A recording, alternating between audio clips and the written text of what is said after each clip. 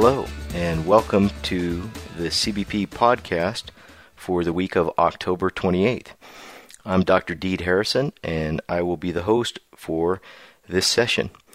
The topics of this session will include the 2007 International Whiplash Trauma Congress that was held last week in Miami, Florida, as well as the CBP Lumbar Rehabilitation Textbook.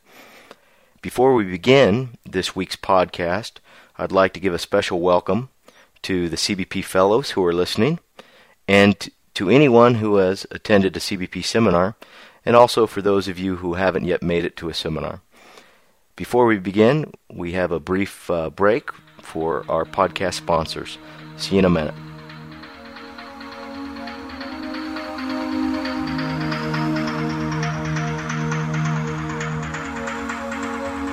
This segment is brought to you by PosturaCode, developers of the new X-ray digitizing software known as PosturaRay. For more information on PosturaRay, please browse to www.posturaco.com. Welcome back. Our first topic for this podcast will be the 2007 International Whiplash Trauma Congress that was held October 26th and 27th in Miami, Florida. This Congress is put on by the Spinal Injury Foundation. You can go to their website at www.spinalinjuryfoundation.org.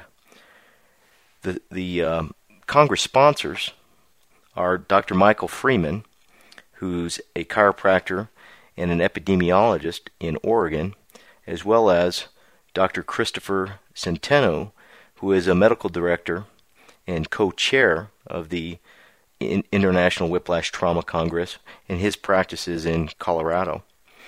This year, the Congress theme was post-traumatic headaches, and I was invited by Dr. Freeman and Dr. Centeno to present on behalf of CBP seminars and discuss topics related to structural rehabilitation procedures that CBP employs in cases with post-traumatic headaches that may be suffering these conditions partly due to abnormal postures of the cervical spine and abnormal curvatures of the cervical lordosis. To this end, I gave 2 lectures or presentations at this year's Congress. And my first lecture was a 40-minute presentation which reviewed the literature on post-traumatic headaches and then reviewed the literature linking cervical curves and head postures to potential post-traumatic headaches such as cervicogenic headaches, migraine headaches, and tension-type headaches. The second talk I actually gave on behalf of a CBP certified fellow in Portland, Oregon, whose name is Dr. Michael Underhill. Dr. Michael Underhill submitted a case report out of his office where he treated an adolescent male suffering from chronic post-traumatic whiplash-associated disorders, including headaches. However, Dr. Underhill was unable to make the Congress due to a conflicting schedule, so I presented on his behalf. And it was quite easy for me because Dr. Michael Underhill and I are writing his case study up for submission for possible publication in a peer-reviewed journal.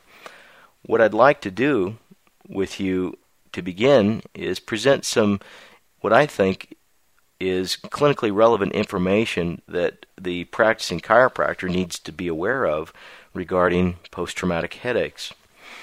First of all, post-traumatic headaches are perhaps one of the most common symptoms reported by patients who've been exposed to a motor vehicle collision. In the literature, an estimated prevalence of post-traumatic headache sufferers after a car crash is 30 to 90%. And that data comes from Evans et al. In Neurological Clinics in 2004, volume 22, number 1, as well as Schrader et al. In the European Journal of Neurology in 2006, volume 13, page 1226 through 1232. what we see is that after a crash, individual persons actually have a reduced pressure pain threshold in the cervical spine and the head region. Therefore, we get the idea that perhaps the crash has injured some of the cervical structures, including the cervical facet joints, the cervical disc, perhaps the alar ligaments, or the anterior longitudinal ligaments. These structures have all been indicated or implicated in post-traumatic headaches because of their convergence of sensory input of these structures within the spinal nucleus of the trigeminal nerve. So it's quite common for a person after exposure to a motor vehicle collision to experience post-traumatic headaches, and a variety of cervical structures can be injured, leading to the presence of headache and leading to a reduced pressure pain threshold in the cervical spine and the head region. Now, this information is important for chiropractors to understand because, yes, indeed, we do treat individuals after crashes, and we have to be aware that these individuals are likely to be suffering headaches. Before we start to think chiropractically, however, we must rule out more serious injuries which may also cause headaches.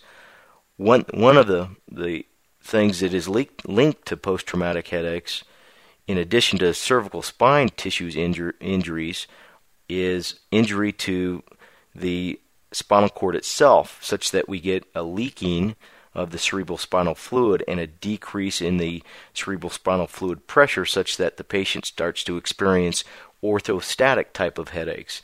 Now, these headaches can actually mimic traditional cervicogenic and tension type headaches, as well as migraine headaches without aura. However, we see that they are positional or postural in nature. And when you have this type of appearance, oftentimes a chiropractor may forget that this type of injury can mimic a condition from the cervical spine, and we actually need to refer these people out for medical evaluation. We need to have perhaps some blood work done. We need to have a magnetic resonance imaging test, and we need to look for potential problems with leakage of the CSF fluid. So now back to the actual neck injuries. It's pretty common for these headache sufferers to have kinematic abnormalities in the cervical spine, and chiropractors are quite trained in analyzing and diagnosing the kinematic problems in the cervical spine.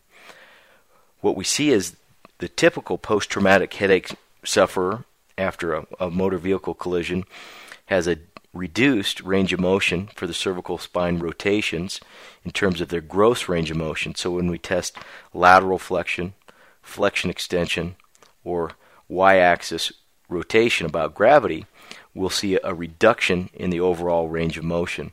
And several studies in the literature have shown this.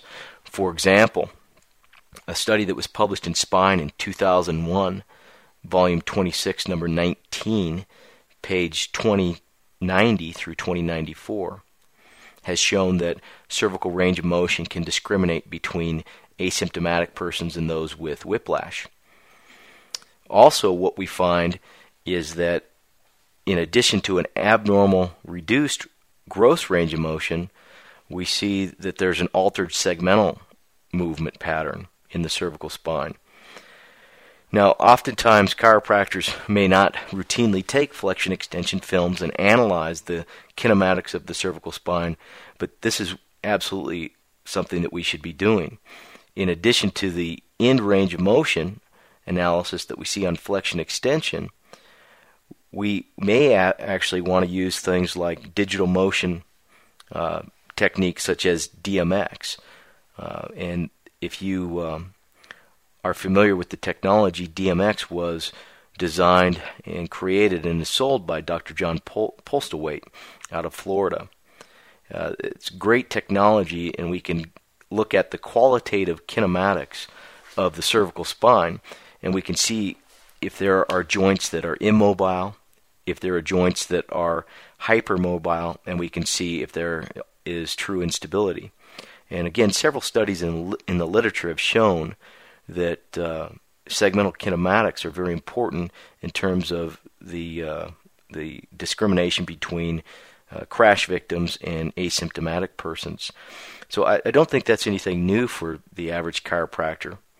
But what I do think is of interest is that oftentimes we overlook the postural or structural problems that are present in these patients as well.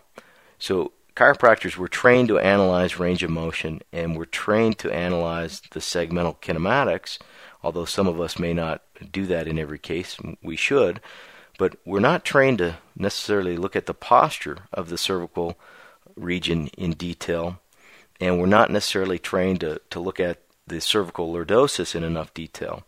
Well, recent studies in the literature have also come out and said that, hey, after a motor vehicle collision in these individuals suffering from chronic whiplash-associated disorders, including post-traumatic headaches, we find an abnormal postural alignment. In Spine in 1997, volume 22, page 865 through 868, Luden et al. Studied a group of normal subjects and a group of patients with chronic whiplash-associated disorders. And they showed that, on average, the patients with the chronic pain from whiplash, these patients had an abnormal starting position for their skull relative to their thorax. And they used the CROM equipment to quantify this and verify this. It was typical for the chronic whiplash subject to have either an abnormal lateral flexion or an abnormal y-axis rotation of their skull relative to their thorax, and this was a statistically significant difference between the two groups. More recently, in 2005, in the journal Advances in Physiotherapy, volume 7, page 13 through 19, Nielsen et al. Studied forward head posture in a group with chronic whiplash-associated disorders compared to control subjects. They tested the posture seated, and they showed that in the seated posture, the ear, the tragus, relative to the upper back, or the C7T1 spinous, the angle that those two make were statistically greater in the whiplash group compared to the control group, such that the whiplash group had statistically significant forward head postures. And Nielsen et al. Suggested that this postural abnormality was correlated to the chronic pain. Now, they didn't do treatment in these subjects, so there's no way of knowing whether or not correction of the posture improved the chronic whiplash-associated disorders.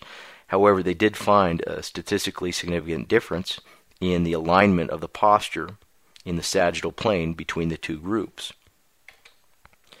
Now, this is no different than in the non-post-traumatic headache population that we see in the literature.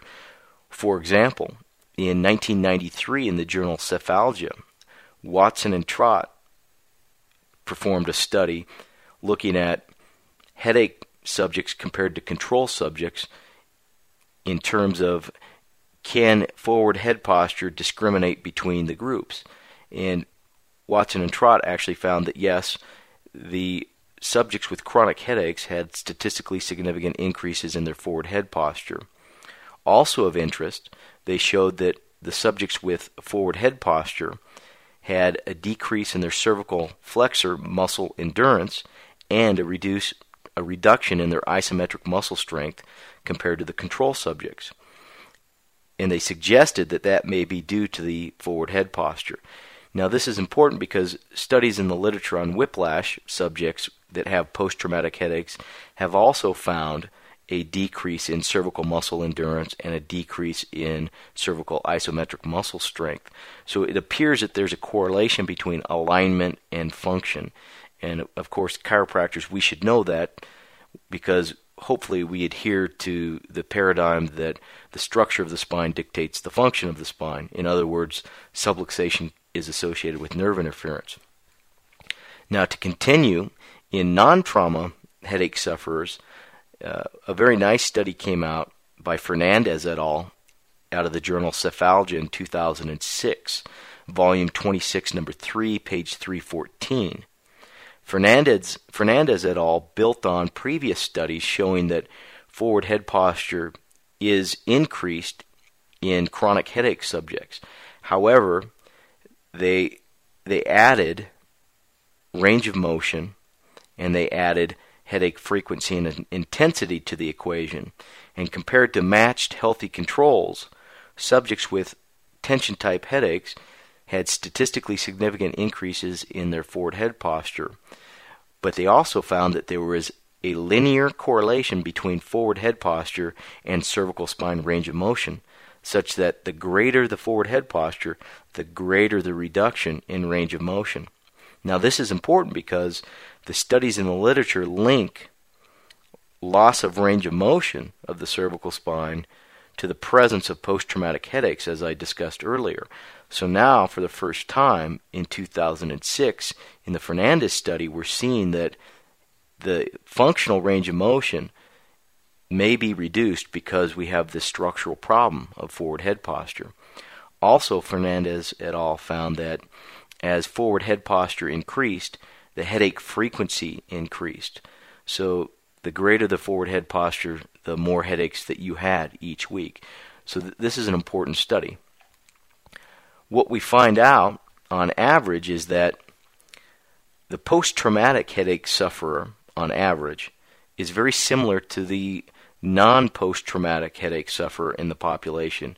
In other words, the two appear similar in their etiology. We have a cervical spine origin.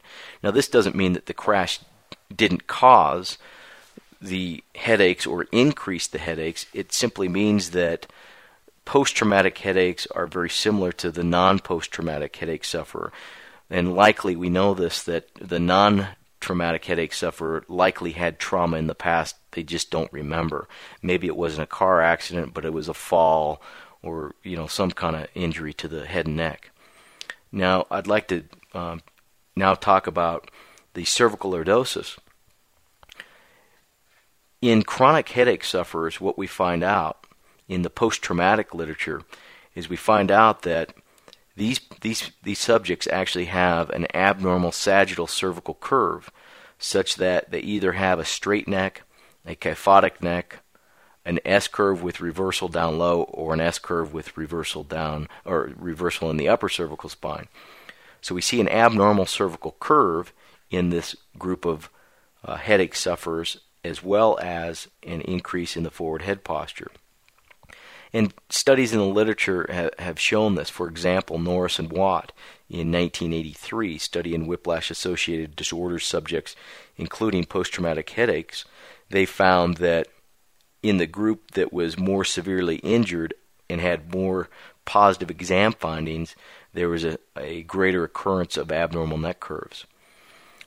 Also, as recent as 2002, in the journal Emergency Radiology, volume 9, page 249 through 253, it's been shown that abnormal curves are linked to chronic whiplash-associated disorders compared to a control group. As an example of this, there was a very nice study that was done in the journal Trauma in 1975. This was published by Broff et al. 1975, the Journal of Trauma, volume 15, page 441 through 446. Now, unlike the other studies, the Broff study is not what we call a case control study, where we have an injured group compared to control subjects, like I was discussing just previously from Norris and Watt, and some other papers have done the same thing. But the Broff paper is nice because it's a survey of over 6,000 cases of chronic headaches, and there's a couple conclusions from them that I would like to just read to you. And these are quotes right out of the Broff et al. Paper.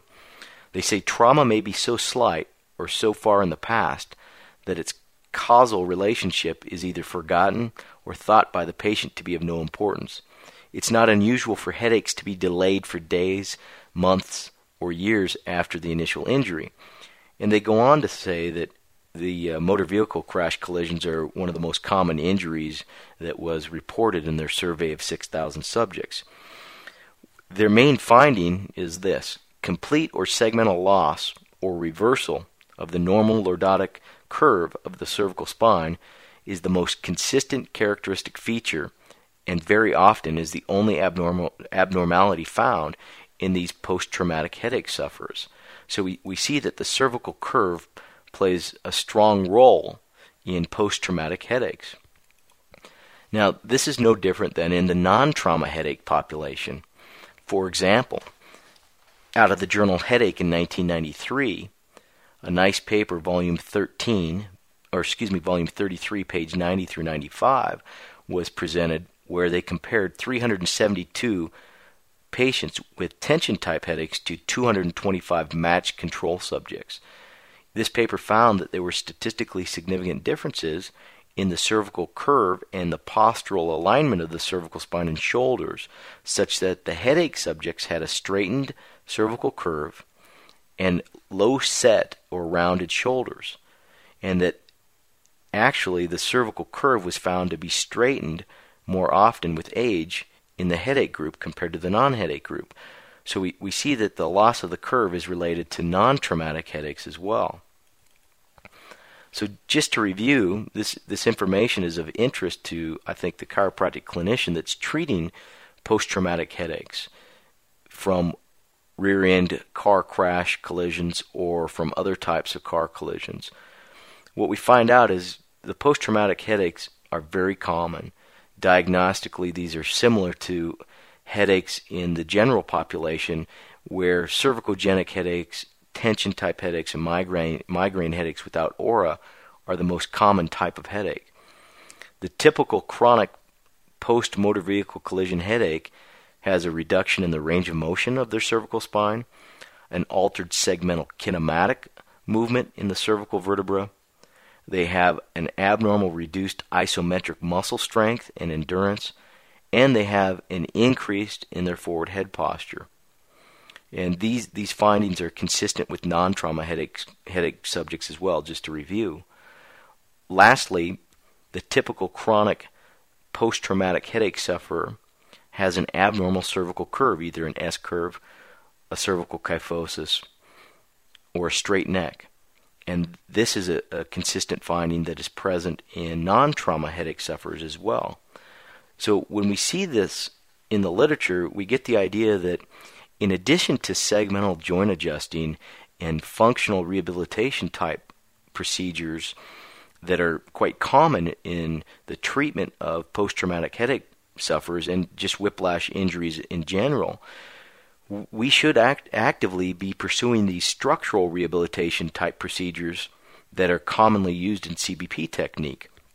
These include postural adjusting, postural exercises, and traction procedures to rehabilitate the cervical curve.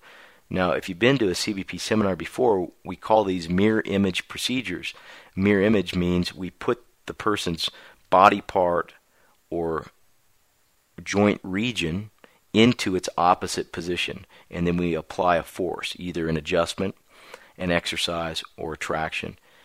And what I did in my lecture is I went through some of the CBP clinical trials that we've done.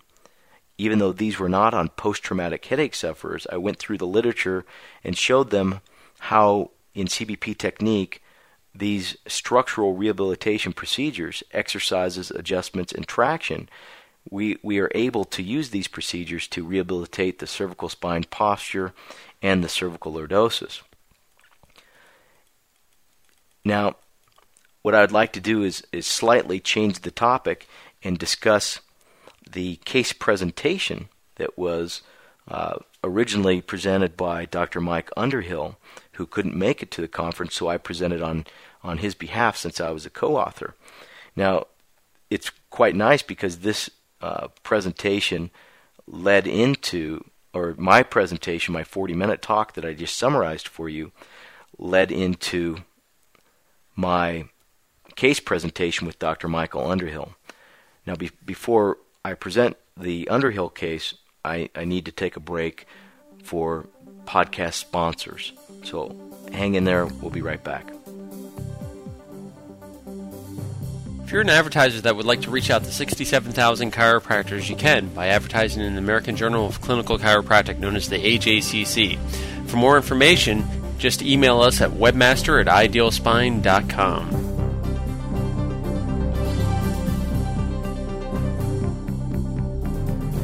Hello and welcome back. We ended with the beginning of Dr. Michael Underhill's presentation at the Whiplash Trauma Congress. Now, Dr. Michael Underhill presented this recently at the 2007 CBP annual seminar that was held in August in Park City, Utah. And if you've been following the new topics in the American Journal of Clinical Chiropractic, and you've been looking at the CBP website, idealspine.com, you should have been aware that we're doing some new certification for our advanced certification program for CBP technique. And instead of a test at the end of the advanced seminar series, we decided to have a case presentation by the doctor where a case is presented out of his or her own practice, where you took that case and you analyzed and treated them with CBP technique methods. And then you present that case showing the history, the treatment, and then the outcomes of that case. Now, Dr. Michael Underhill did a wonderful job and certainly passed his advanced certification test, but he took it a step further. It was such a great case that we wanted to try to see if a peer-reviewed journal would be interested in this. And then also, I thought, well, this is a great case to present at this International Whiplash Trauma Congress because of the fact that the case had post-traumatic headaches, and that was the theme of the Congress. So I would like to just briefly summarize Dr. Underhill's case here that I presented at the Whiplash Trauma Congress. What happened is a 13-year-old adolescent boy came to Dr. Underhill's office, and he came to Dr. Underhill approximately 1 year after a motor vehicle collision where he was riding in a minivan and was rear-ended without any warning by a full-size pickup truck. I don't necessarily know the crash characteristics in terms of the speed of the crash, etc., but I do know it was a rear-end collision, and it was done by a full-size pickup truck. The 13-year-old started having headaches later that day, immediately after the accident, and then neck pain and dizziness developed over the following 2 weeks following the crash. Now, the parents originally took him to a colleague of Dr. Michael Underhill, who is a chiropractor, and this chiropractor uses a cranial sacral type of technique as well as diversified spinal adjusting techniques. Now, the interesting part of this case is not to condemn other techniques. It's to show that if you don't correct the actual structural subluxation, then you may not get the desired outcomes of reduced pain and disability. So originally this adolescent male was treated using traditional chiropractic techniques following the crash. And the original pain intensity was a 7 out of 10. There were muscle spasms and tenderness. And the patient reported temporary relief using these methods. However, following approximately 3 months of chiropractic care, where the patient was released from the traditional chiropractic type of treatment, the patient was released as MMI. Well, the patient began suffering the headaches and neck pain and dizziness again. And so over the course of the next several months, he didn't have chiropractic treatment, but he basically self-medicated with non-steroidal anti-inflammatory drugs. And we all know how wonderful those are at curing headaches and at assisting your GI tract function. And of course, I'm kidding there. Following this, the child and the child's parents decided, well, this isn't working. So at 1 year post-accident, the patient actually sought care from Dr. Michael Underhill.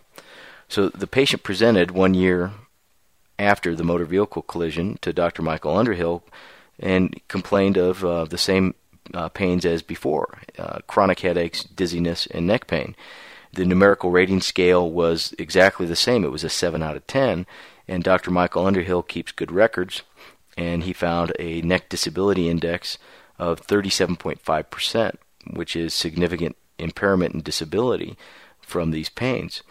He also does range of motion and algometry, and he found a reduced cervical range of motion, predominantly in lateral bending, and a reduced pressure pain threshold, like we talked about in the previous session. Now, the interesting thing here is that originally, after the crash, x-rays were taken and the child had a cervical kyphosis. And then 1 year later, x-rays were taken and the child still had a cervical kyphosis. It was a few degrees better than the original post-crash x-ray, but it was still kyphotic.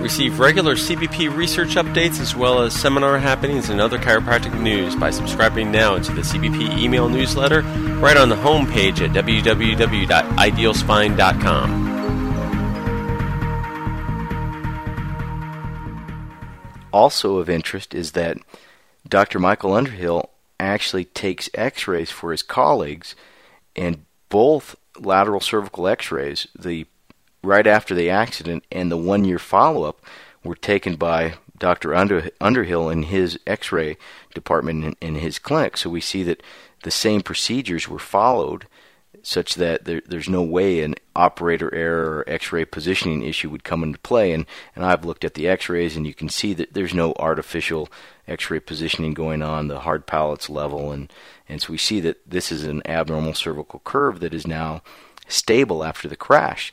So in Michael Underhill's professional opinion, he thought that the abnormal cervical curve and a subtle forward head posture was perhaps part of the cause of the adolescent's chronic pain and impairments after the crash. So Dr. Underhill began a CBP cervical spine rehabilitation program, including mirror image drop table adjustments for the cervical spine posture and the forward head posture, and also mirror image handheld instrument adjustments using an upper cervical type of instrument instead of the drop table. The patient also performed mirror image exercises using the posture pulley. And the posture pulley is a very nice, user-friendly, simple elastic resistance type bungee cord where a nice neoprene band goes around the posterior part of the skull, and the patient holds on to some resistive handles, and then you pull against your hands against the bungee cord resistance into the mirror image. The patient worked up to 5 sets of 10 repetitions, so 50 repetitions, holding each repetition 10 seconds, and he was instructed to do this 1 time per day. Also, the patient performed extension compression 2-way type traction in the seated position. Now, if you don't know what that is, you number one, you should buy the cervical spine rehabilitation textbook that CBP has available, and you should attend our cervical spine rehabilitation seminar where these techniques are taught in detail, as well as the evidence behind them. The patient was able to work up to 8 pounds of weight on the back of the head in this traction, and was able to do 15 to 20 minutes per session that he was treated. Now, the frequency and duration of care was not optimum in this adolescent because this was summertime and the child was involved in sports, and obviously the parents and he had some other priorities. So the course of care was actually longer than typical in CBP offices. It was 16 weeks with an average of 3 times per week, but that included home care. In reality, the boy only made 20 in-office sessions in 16 weeks, which is just slightly over 1 session per week, and really it's 1.25 sessions per week. After these 20 in-office sessions, a follow-up examination was performed, including an x-ray, and a very nice correction in the cervical kyphosis was made and a reduction in the anterior head translation. The boy's cervical curve was returned to within normal limits, and it was nearly a circular shape, which is what our CBP model is. Following this, the child was released on supportive care, not maximum medical improvement, but was recommended that he receive supportive care. Now, Dr. Underhill recommended that he receive 1 time per month for the course of six months to 1 year, and the child actually made 5 sessions in 11 months, so not much home care, or not much in-office care, and also the child admitted to doing really no home care. A year-long follow-up x-ray was performed, and this is actually 2 years after the crash, 1 year after Dr. Underhill's treatment, and a mild decrease in the cervical lordosis was noted, with a mild increase in the forward head posture. In other words, the child's neck curve started to kind of go back to where it was before, but it was only a mild loss, several degrees. It certainly wasn't straight, and it wasn't kyphotic like it was before. Now, in addition to the structural findings, some very nice functional changes were found. The adolescent boy had an improvement in range of motion, verified using dual inclinometry. The child had improvement in the pressure pain thresholds, verified by follow-up algometry. And then the pain and disability scales showed very, very significant improvement. Initially, he was a 7 out of 10 on the numerical rating scale, and after the first course of rehabilitation, he was a 0 out of 10. And then Dr. Underhill released him to supportive care, and he came back 11 months later with a 1.5 out of 10. So still much better than when he began the CBP rehab, and much better than immediately after the crash. The neck disability index went from a 37.5% down to a 0% after the program of care, and then to a 6% at 11-month follow-up.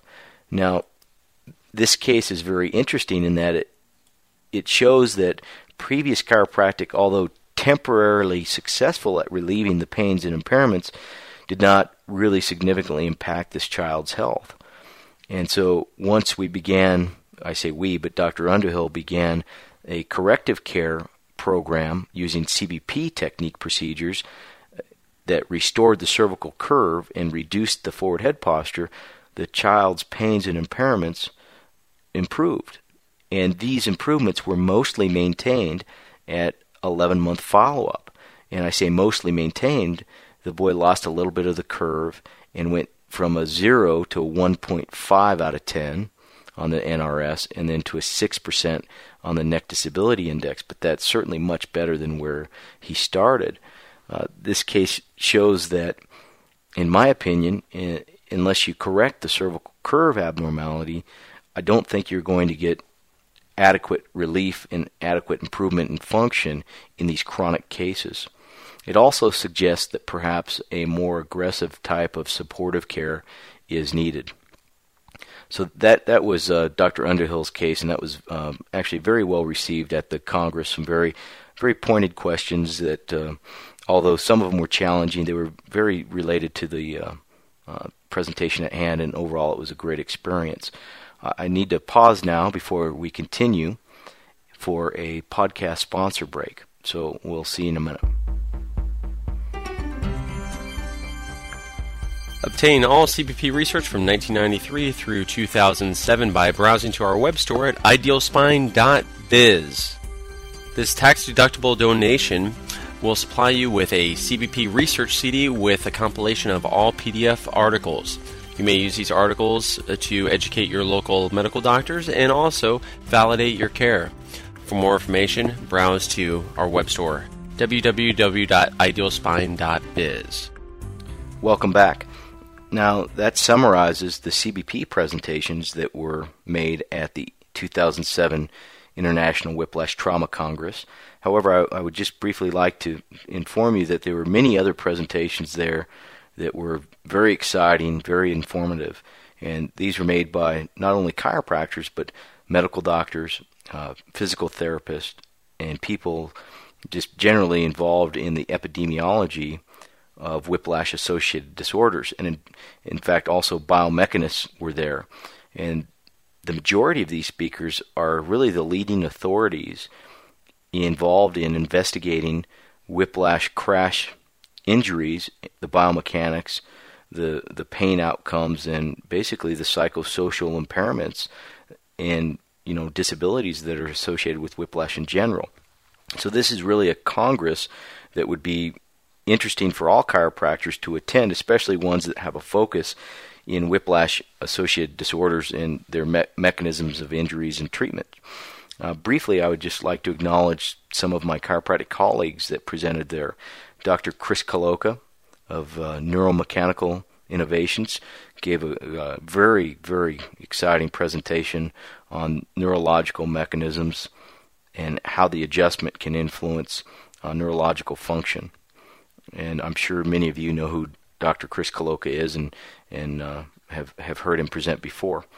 Also, Dr. Brian Gatterman, who is a chiropractic radiologist as well as a chiropractor at Life Chiropractic College West, my alma mater, gave a very nice case presentation of a case that he saw at the Life West Chiropractic Clinic. And this was a chronic whiplash injury case suffering from chronic cervicogenic symptoms, including headaches, and there was some damage to the upper cervical spine ligaments, specifically the alar ligaments in this case. And Dr. Brian Gatterman did a very nice investigation, including stress films, digital motion X-ray, so the DMX, as well as MRI, to establish that yes, indeed, the alar ligaments were injured in this patient. So there were some very exciting presentations given at this 2007 Whiplash Congress, and I would recommend that any chiropractor interested in these types of disorders and whiplash injuries in general would consider going to the Congress next year. Again, their website is www.spinalinjuryfoundation.org, and I believe the proceedings from the Congress, which means the presentations, are going to be made available on PowerPoint with audio through this website. So you may actually consider picking one of these up through that website. Now what I'd like to do is take a brief break, and I'd like to discuss the last topic of the podcast with you, and that's the lumbar spine rehabilitation textbook. So we'll see you in a minute.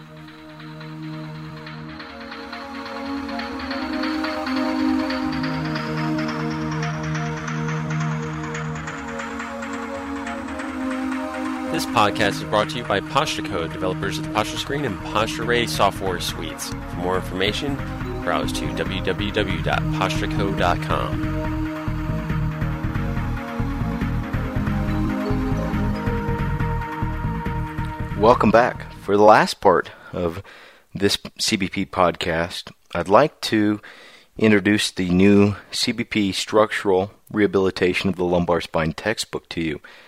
Now, for those of you that have been with CBP technique for a while, you know that this lumbar book has been in the process for several years, and it's finally done. It was complete in August of 2007. It just took us a lot of time to finalize the content of the book and the layout of the book, but I can tell you without a doubt, it is one of the best, if not the best, textbook that CBP has produced. And I think that I speak for all the co-authors when I state that it's perhaps all of our best work culminated into one textbook. And my co-authors are my father, Dr. Donald Harrison, Dr. Joe Betts of Boise, Idaho, Dr. Jason Haas of Windsor, Colorado, Dr. Paul Oakley of Canada, and Dr. Donald Meyer of California. We all collaborated and contributed to this textbook, and without a doubt, I think it represents the culmination of my life's work in terms of CBP treatment of the thoracolumbar pelvic region. And I know you won't be disappointed if you go ahead and pick up this book through CBP seminars. In upcoming podcasts, what I'd like to do is present each chapter in terms of an overview of that chapter for one individual podcast. Here, what I'd like to do is simply introduce the lumbar chapters to you that we'll be covering in the future. The first chapter is lumbar spine disorders and the role of CBP structural rehabilitation procedures and the role of ergonomics. Great chapter, great literature review, sets the stage for the rest of the book. Chapter 2 is thoracolumbar pelvic postural analysis and procedures for analysis of the posture. And for you, those of you that know, we use a three-dimensional postural digitizer where we take two-dimensional photographs, but we can reconstruct a three-dimensional representation of the displacements of the patient's head, rib cage, and pelvis. The posture print quantifies rotations and translations of the head, rib cage, and pelvis. So Chapter 2 teaches the CBP postural analysis. Chapter 3 is X-ray analysis of the thoracolumbar pelvic spine and X-ray coupling patterns of the spine, lumbar spine, and pelvis for thoracic and pelvic postures. So it shows you what the postures presented in Chapter 2 actually do to the spine, and it also teaches you our X-ray analysis. Chapter 4 is a great review of the literature and treatment innovation ideas for the anatomical short leg.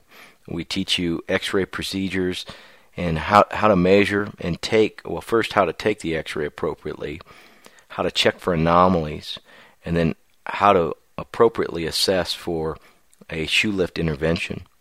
It's a great chapter. Chapter 5 is the lumbar lordosis, and we review the evidence and clinical relevance for a normal lumbar lordosis. And for the first time, we present some information out of our advanced seminar that we do in CBP that a certain pelvic anatomical variant can influence the shape of the lumbar lordosis and the magnitude of the lumbar lordosis. So that's an exciting chapter. It's a must for anybody who's interested in rehabilitation procedures for the lumbar curve. Chapter 6 presents the CBP mirror image exercise approach to thoracolumbar pelvic disorders. And we review the literature to establish guidelines for frequency and duration, and then we present the CBP treatment approaches. Chapter 7 is dynamic methods of thoracolumbar pelvic correction, and this chapter was exclusively written by Dr. Donald Meyer, and he presents information on upright body weighting and proprioceptive procedures for changing thoracolumbar postural displacements, and also presents a new idea on lumbar traction, that it should be done not in a completely static manner, but perhaps a somewhat dynamic manner, and I'll reserve that for later podcasts. Chapter 8 was written largely by my father and Dr. Joe Betts. It's a historical and contemporary review of the literature on the uses of lumbar spine traction. And most people think of traction as distraction or long axis traction for like disc injuries and stenosis, but of course if you've been involved with CBP technique, you realize that we use traction for any displacement that occurs in the spine and posture. Thus, we don't just do it on one axis, we do it on multiple axes. Chapter 9 actually presents the CBP mirror image thoracolumbar pelvic traction procedures. We go through 17 categories of lumbar spine displacements that require traction procedures, and then how we go about those procedures, like the exact application and the time frames involved and what we're looking for, how we fit a patient to traction. So that's a very good and exciting chapter, I think. Chapter 10 was predominantly written by Dr. Joe Betts. It's a clinical epidemiology chapter of thoracolumbar scoliosis. Very, very good literature review with an emphasis on clinically relevant findings.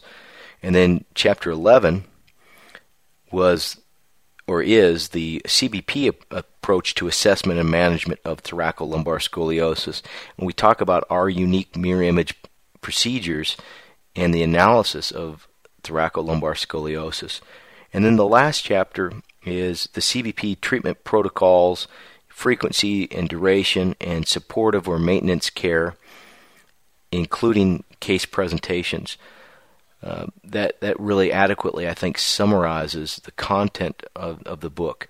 Our new seminar, the Lumbar Spine Rehabilitation Seminar, has recently been updated just a few weeks ago to be consistent with the new textbook. So if you haven't been to the lumbar rehab seminar in a while, you should consider coming, as well as all the seminars. We actually just recently updated all of the seminars within the last year, and we continue to do that over time. Usually every couple years we kind of redo the content of the CBP seminars. So in upcoming podcasts, what I will do is I will take each chapter of the lumbar rehab book, and I'll present the most pertinent information to you, so you get a thorough understanding of the relevance of this book for structural rehabilitation type chiropractors and really CBP technique in general. So thanks for listening this week, and I'll talk to you again soon.